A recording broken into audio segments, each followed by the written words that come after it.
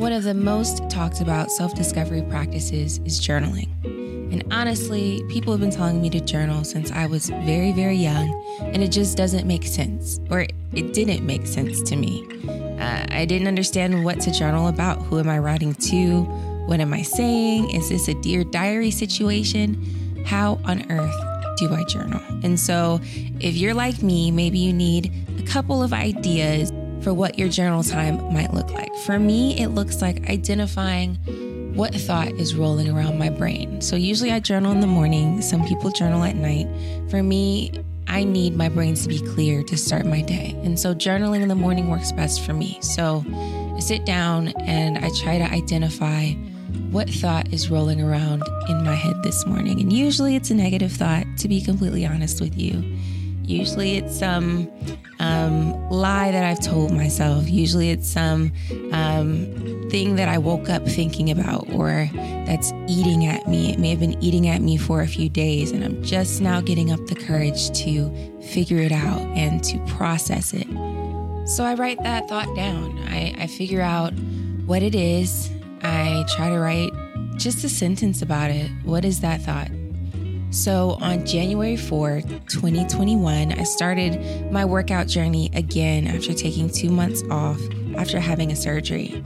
And so I got up and I rode my bike. I have a spin bike. And the thought that was rolling around my head was, I was really bad at that bike ride this morning. For some reason, I thought I was supposed to be great at spinning. I do high intensity interval training.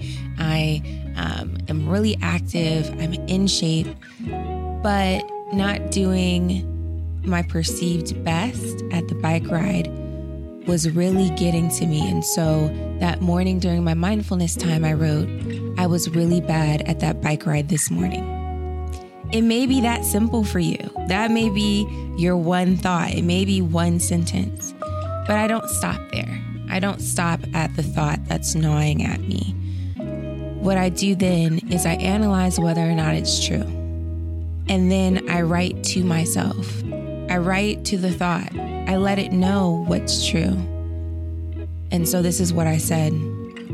You did your best. You got up on time this morning and didn't have all of your equipment. Tomorrow will be better. You've adjusted your bike and you're ready to ride. This is your first ride in 8 weeks and your body has been working really hard to recover from major surgery. You showed up and completed the workout, and that's what matters. Tomorrow will be better. It's really not about how many calories you burn, remember? This ride is just to get your blood pumping in the morning. Don't focus on the calories. You'll do high intensity interval training in the evenings for that. Breathe. You're doing great. This is day 1. Your first ride was challenging, and that's okay. You get to be resty. You don't get to let the thing that is supposed to give you endorphins the power to get you down. I'm proud of you. You did your first bike ride this morning. You planned and executed. You figured out a way to get stuff done. Go.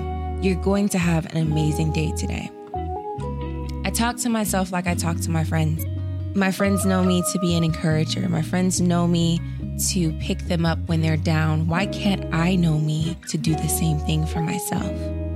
And so that's what I force myself to do. That's what journaling is for me. Like I said, journaling looks different for different people. But sometimes it's easier to see what somebody else is doing for you to be able to craft what works for you.